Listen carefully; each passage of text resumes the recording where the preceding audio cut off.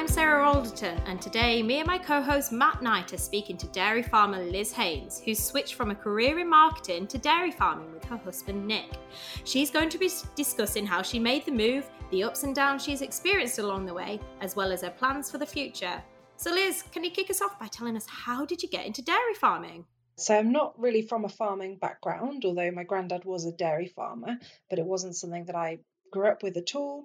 It was through my husband, who was training to be a land agent, but grew up on a small holding and had spent his whole life working on dairy farms in his holidays and weekends.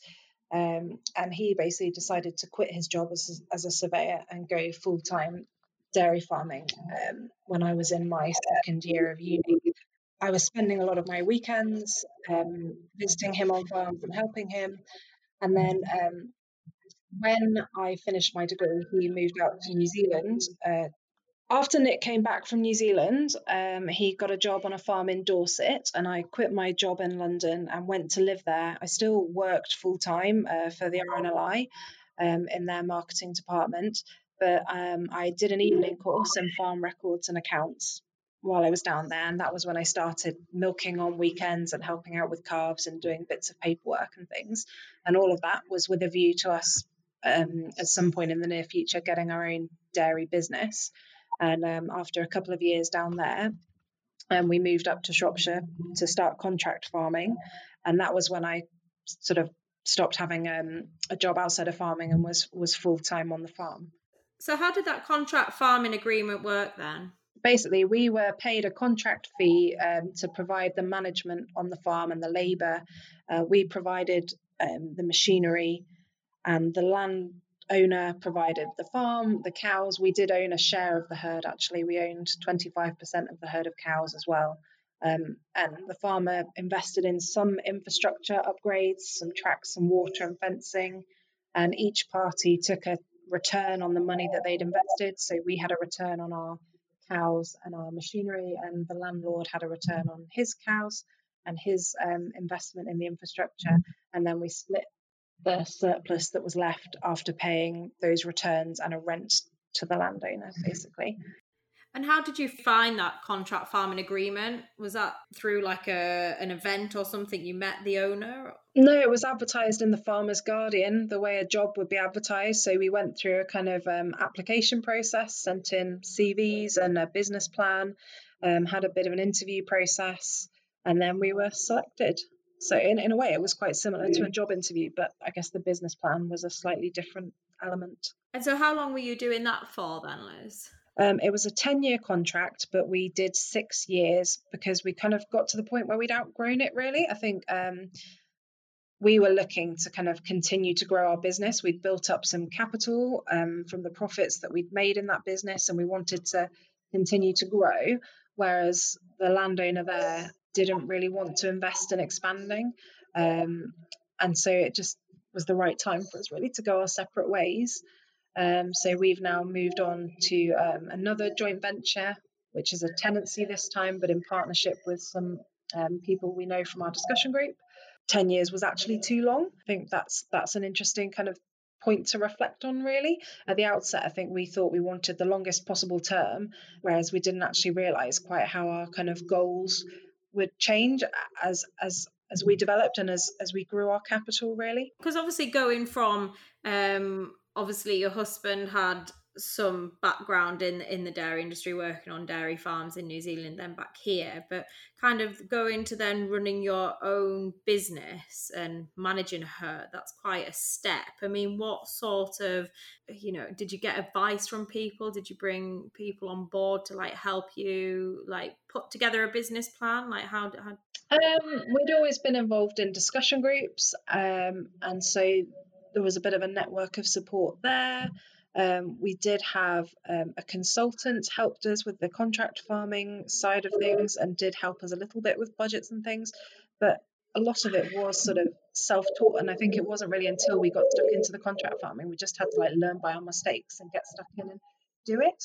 And to be honest, like the budgeting side of things, it's fairly basic. Like before we were doing the business, when we worked in Dorset, we had some we bought some heifer calves which we paid to be reared with the main heifers, the replacement heifers for the herd there. So we bought them, paid the business owner there who employed my husband to rear them alongside his. And then when they calved down, he started paying us back to almost lease them off of us. And we budgeted that as we were going. We'd track our kind of track how much it had cost us to buy them, our inputs into them, and then the profit when we eventually sold them. And that was just a simple like spreadsheet exercise. It's just doing that on a bigger scale. You've got to start somewhere, haven't you? And even for a while, we used to budget our own household expenses to make sure we could afford to pay those rearing costs for those heifers. So I would literally have a spreadsheet of like what our income was each month, what our outgoings were on our household expenses and our outgoings on the animals, and just tracking that almost like a cash flow monthly. And it literally is the same thing that you have to do with the farm business, just with more different elements to it. And just on the money side, I mean, for anyone thinking about obviously coming into dairying, I mean, do you need like a big lump of cash to get started? I think contract farming offers lots of different like levels of entry depending on how much you can put in and what the business owner that you're contract farming with is looking for. And so I think there are some contract farming opportunities where you might literally just be providing the labor, in which case you might not actually need very much at all, or you might not. We did buy a share of the herd because we did have some capital we built up through these calves that we reared and sold. But some people don't buy into the herd, or some people might just provide a little bit of machinery, and within that you can spend a lot on machinery, you can spend not very much. So I think there are different entry points. So I don't think money has to be a barrier. I'm not gonna lie, it does help as well if but even if you can just start saving some of your own money. We bought those calves with our personal savings from our jobs basically. Liz, I love what you said about you've got your the household budget, and then it's kind of just upscaling, I guess, isn't it? Really, into different facets of running a dairy farm. What was going back a few years when you kind of made that transition, which sounds like you gained your experience in a good, sensible manner. You had a good path of doing the accounts first of all, and then getting into dairying slowly but surely. What was the most daunting thing when you were kind of looking at doing it, just out of interest? Probably the money side of it was daunting, because suddenly you are responsible for larger sums of money than you would have been in the past. And you don't have an employer anymore to fall back on, who that your salary is going to get paid at the end of the month regardless. It is more on you. But that was also exciting, to be honest. We're the kind of people who, that's what we enjoy, being in control of our own destiny and managing ourselves. And I guess also employing other people, to be honest, and suddenly being responsible for someone else's income and their livelihood, and just also the kind of legislation side of that and health and safety. That still today, that's probably one of them. That feels like one of the bigger responsibilities in what we do, to be honest. At the moment, we've got 2 people on this current farm, and we had 2 on the last farm. But as we go up in cow numbers on this farm, it probably will go up to maybe 3. Have you had any issues recruiting or retaining or anything? In our previous contract farming thing, we probably did have a fairly high turnover of staff. And I think part of that was being inexperienced early on. We were under quite a lot of pressure to begin with. That probably made us not the greatest employers at times, but we've learned a lot as we kind of have gone on. And one of the guys who worked for us on the last farm has moved to the new farm with us. So hopefully that's quite a good testament that he liked us enough to want to come for the journey. So the tenancy and the contract farming agreement, what's kind of the differences between the two then? Well, I guess before we were paying rent to the farm owner before, but we were having to give him a share of the profits and also this 10% return on the capital. But to be fair, he had put in the bulk of the capital on the infrastructure, whereas in the tenancy, we pay a rent and then we've done the investment ourselves in the new milking parlour, the company. I mean, not just like Nick and I personally, there's 4 of us in the company, but we've invested the capital, and then we're not paying ourselves for a return that is separate from the profit, if you see what I mean. We just will make profit and we'll divide that between ourselves without any kind of prior returns being taken. So the four of you in the company, so did you gone into that tenancy together as a company then, have you? Yeah, so we've got a limited company, which is the tenant of the farm, and we've got equal shareholding in the company between the four of us. Nick and I manage the farm on a day-to-day basis, which we're paid a salary for doing. The other two directors are not involved in the day-to-day management. They're more strategic. And those directors, you say you met them through a grazing group, was it? Yeah, we've known them for several years through our discussion group. So discussion groups, were they quite an important part of getting established in dairy farming? Have you learned a lot from them? They've been a really helpful support network. Like on all the farms my husband's ever worked on, he would have been a member of a grazing discussion group, and it's just a good way to share ideas and learn from others and kind of keep on top of what's going on, really. And so, like, plans for the new farm then, what are your plans on this farm? So it was an all year round calving higher input system, and we've moved to a grazing system.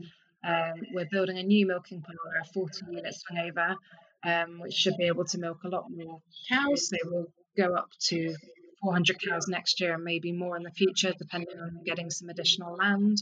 And we'll just focus on getting a lot of milk from grazed grass and some additional bought in feed, hopefully in a very low cost system. That's the goal. The recent months have been extremely challenging for everyone worldwide, and huge issues in dairying as well. How has the recent months due to COVID affected the farm? To be honest, we've been pretty lucky. If anything, early on, it meant that some of the builders who were involved with our parlour build, who would normally have been tied up with other jobs, are actually freer earlier on. And so we were able to get quite a head start in a way on getting work done. We've been lucky that our milk contract hasn't been badly affected. I know some people have been badly affected. People whose milk contracts are more closely tied to the food service industry. But we've been lucky that hasn't actually affected us too badly. And so, I almost feel guilty saying it, but for us, it hasn't had a significantly negative effect. We've been lucky that we haven't had any staff affected by the virus or anything. And so we've carried on in our own little bubble in a way. And just feel very grateful, to be honest, that we've been able to do that. And in terms of contracts, that farm would have had its own milk buyer. Yep. How did that work? Could you have changed it if you weren't happy? So when we started the contract farming agreement, the farm was supplying a cheese maker, and then we decided, partly on the advice of our consultant, to move. And we were lucky to move to Arla.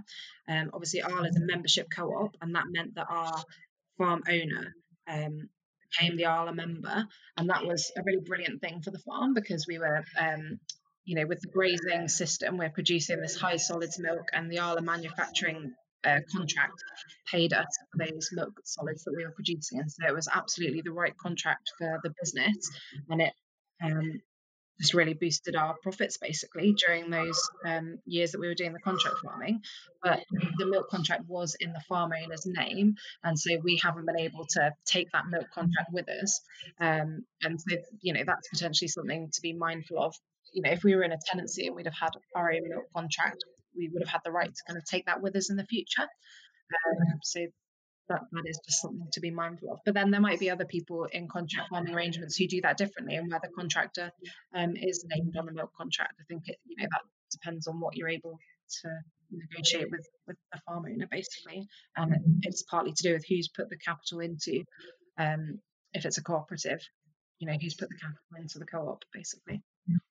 I mean, if someone, a new entrant, was thinking about going down the contract farming route, is there any bits of advice that you would give to them to look out for? So maybe, is it about selecting the right contract, the right farm that you're going on, or just need to do your homework really on the opportunity of what I think the most important thing really is having a good relationship with the owner of the farm and understanding what their goals and vision for it are and what they're looking to achieve from it, and making sure that fits with what you want to achieve. Because there are all different levels of contract farming, from people who are literally just providing the labour inputs, and then they almost are just a manager who's getting a share of the profits in return for that kind of extra effort they're putting in and that extra responsibility they're taking, all the way through to ones that are all but a tenancy in everything but name, and where the contractor might have invested significant amounts of capital and even in infrastructure. And obviously, these ones, it's a much more significant commitment, and it might be over a much longer period of time. And so then you are going to need to, take professional advice and, have done a whole lot more scrutiny of budgets and all of those kind of things. Um, I think, you need to be aware of the market is in terms of what contract fees should be being paid and what share of profits you should be getting. And, from talking to other people who are in the arrangements, you should be able to get a feel from that, or from consultants. And I don't think you necessarily need to spend loads of money on paying consultants to do budgets for you, or to do all the work for you, but it just depends. There might be a role to pay for some advice, and just on the other hand, I would say don't be afraid of paying for some good advice, because it could save you money down the line. So it's a balance, really. Yeah, it's about having the confidence in your own skill set and knowledge to kind of progress yourself, isn't it?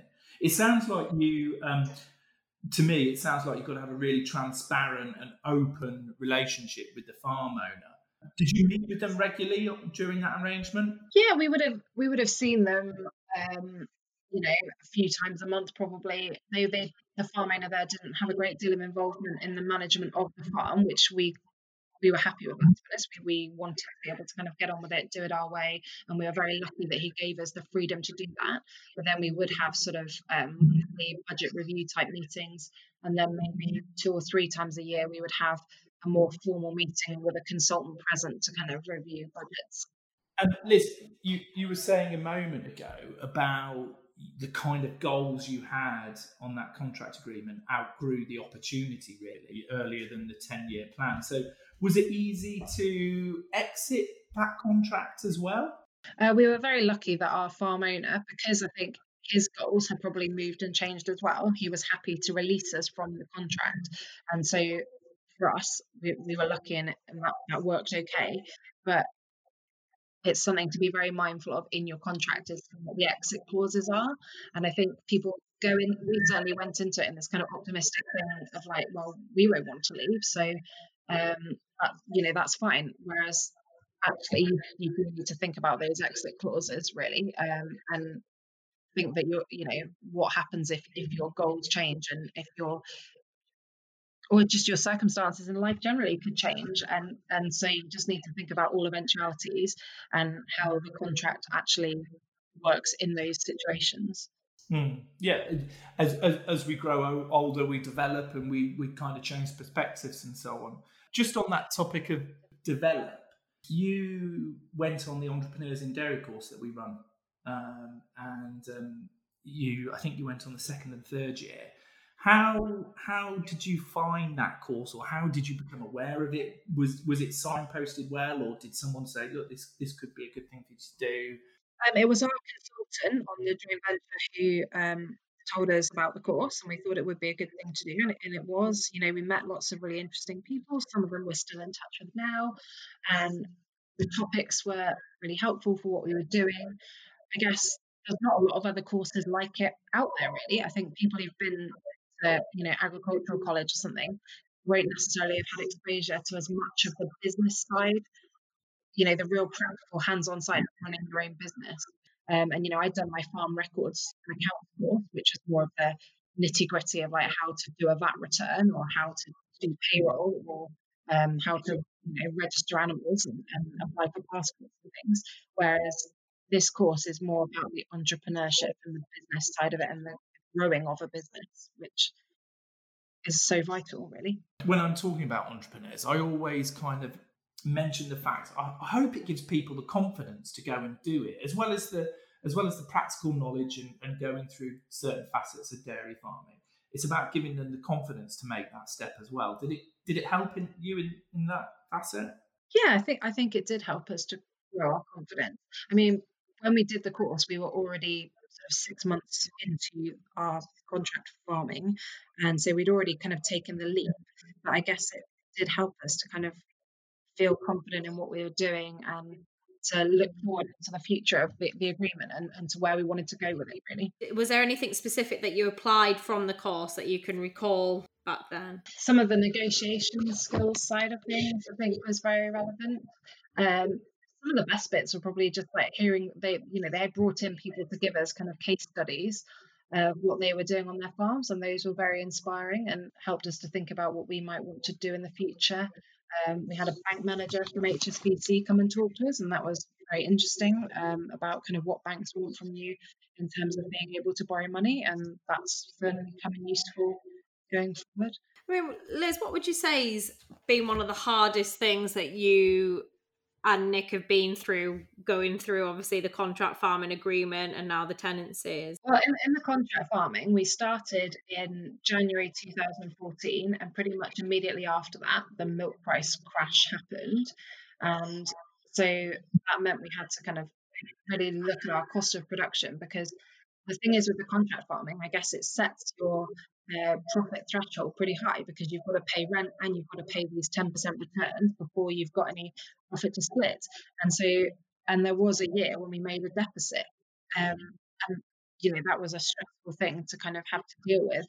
But it was also invaluable in that it made us really look at those costs and get them down and get ourselves out of that hole and then move forward. And so in some ways it was like the worst and the best thing that happened, really. I guess the best because it made you focus then on making sure you can lower those costs of production and try and... Yeah, and then it meant that when the milk price rose again, we still had that low cost of production and made more profit as a result. Whereas if we hadn't have had to force ourselves to cut the cost like that, I don't know if we really would have. No, I was just going to ask about your goals now, Liz, like where on the tenancy, so what in the next 5-10 years, what's your plan? We want to continue running this low cost system, and generating free cash to invest and continue to grow the business, really. In the shorter term, we need to get up to the 400 cows for next year and potentially up to 500 on this farm. And then ideally, I think we'd like to find another opportunity to run alongside it potentially. And Nick has got a goal that he doesn't want to be milking the cows himself when he's 50 every day, or at least have the choice to do. And to be able to do that, we probably need enough scale that we've basically got 2 farms that he oversees rather than 1. And so we just want to continue to grow the business sustainably, really. Probably improve our people management skills. That's going to be required to achieve that goal. And us enjoying what we do, really, is like having a good team around us and enjoying working with them and helping them to develop and grow as well. Liz, do you have a good work-life balance? Yeah, I think it's been tricky the last few months since we've moved here with lockdown, and things have made that hard, as well as just setting up the farm. But like one of the reasons we wanted to do the grazing system was because we feel like it does give you a great work-life balance. The block carving means that you have some really busy times and you have some down times, and you should be able to kind of use those really to have time off and to have some downtime. And so I think once we've got this milking power, and I think there's no reason why it won't be the same here, really. The infrastructure has all been designed to make things really simple and really efficient. And so hopefully we'll get the rewards for that next year. Liz, I think it sounds like with so much passion and focus on when you talk about goals and so on and so forth. And I think I already know the answer to this question, but going back to before you were both in dairying, and you were offered to make the decision again, would you do it in a heartbeat? Yeah, definitely, 100%. If anything, even more so now with this whole coronavirus situation, I look back at my life in an office job and think that would have been awful, to be honest, like living in a city, being boxed in a flat potentially. I could have ended up being furloughed from my job or something, whereas we've been so blessed in a way that we have just been able to carry on. Everyone has still needed feeding during this virus situation, and we're really privileged to work in this industry. Yeah, I think so. And I think that the general public are more aware of the job that all farmers do, for the countryside, and produce excellent produce on the plate for everybody now. So I think anything that's happened over the last 5 months is that farmers are much more appreciated. I hope so. I'd like to think so. Yeah. And is there anything you've learned from your days in publishing that you've applied to dairy farming? Just the general life skills of working with people, working in a professional environment, really. We shouldn't think that farming is any different and that we shouldn't strive to be professional in what we do, although we do have this massive advantage that we can create these kind of family working environments that are really great places for people to work. I mean, have you got any other tips for new entrants? Any if someone's thinking about getting into dairying, where should they start? Where should they go for information? I would say find a good farm to go and get some work experience on. Use social media to network with people and find someone in your area who is a good farmer and go and do some work experience. Be enthusiastic, get stuck in, learn from them. Join a discussion group, use HDB's resources, just learn as much as you can, start to save some money, build a little fund to invest in the future, and just go from there, really. And in terms of the Entrepreneurs in Dairying course, who do you think that's aimed at? Who should be going on that course? I think anyone who is interested in starting their own dairy business, really. There were people who were on our course anyway. There were people who were the sons and daughters of farmers. There were people from outside of farming backgrounds, and there were even some slightly older people, in their 40s even, who were on the course. There were one or two. It was mainly younger people, but I think for anyone who's looking at making the move from being in employment to having their own business in farming, it's a really great course. Yeah. What would you say to someone that's veering on the fence of should I or should I not get in dairying? Depends what the reasons are for. I mean, I guess there's also the point to be made that you can have a perfectly rewarding career working in farming without being in a business. You could have a good job, progress to being a manager, be employed, get a salary, have a nice lifestyle, a nice work-life balance, have your time off. And for some people, that will be a more suitable path. Like, not everyone wants to be on this pathway of progression and growth, and that's fine as well. I think that's a mistake I probably made with staff early on, almost thinking that everyone wanted to follow the path that we had, and it isn't for everyone. It can be stressful. It is a higher risk strategy, although hopefully the rewards should be greater as well than just being in employment, financially. But it's about looking at your personality, your goals, and what you want to achieve, and whether you think it can achieve it, really. Maybe putting that down on paper almost, your goals and your vision and the pros and cons of a business opportunity, and whether it can meet those for you. I think that's the best way to get off the fence. I'm unsure how much you would have paid for your Entrepreneurs in Dairying course. I know that it's £325 now because we've moved it online because of COVID-19. Was it money worth spent, I guess, is the question I'm getting to. Definitely. I think any money you spend on training and developing yourself is money well spent. I don't think you'll ever really regret that, especially if it's, a good professionally run course. Well, I hope you've enjoyed today's show. It's been fascinating to see the progression Liz and her husband Nick have made in such a short space of time, and clearly their drive and determination is allowing them to achieve their goals. Liz is a shining example of how new entrants into dairy farming can become successful farmers and forge a really rewarding career.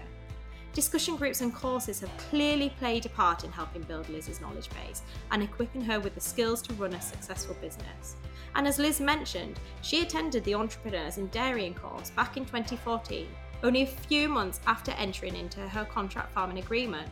The course is now in its 7th year, and it's been integral to students like Liz, providing them with the contacts and connections to go on and establish their own businesses, whether it's share partnerships, joint ventures, tenancies, or development of their existing businesses. Entrepreneurs in Dairying is taking place this year, starting in October, but places really are limited. Applications must be in by the end of this month. Most of this year's content will be delivered virtually, which is reflected in the reduced price of £325. If you want to get some more information about the course, which is run in associations with the Anderson Centre, AHDB Dairy and the NFU, then you can find out more at rabdf.co.uk/entrepreneurs-in-dairying. And if you've enjoyed listening to this podcast, why not go and check out our previous podcasts? Follow the link to our website, rabdf.co.uk, and click on the Milk Digest tab at the top, where you can listen to this episode and more. Or just search for the Milk Digest on your favourite podcast provider. And don't forget to subscribe, so you can keep up to date when every new episode is out. Thanks for listening. Have a good day.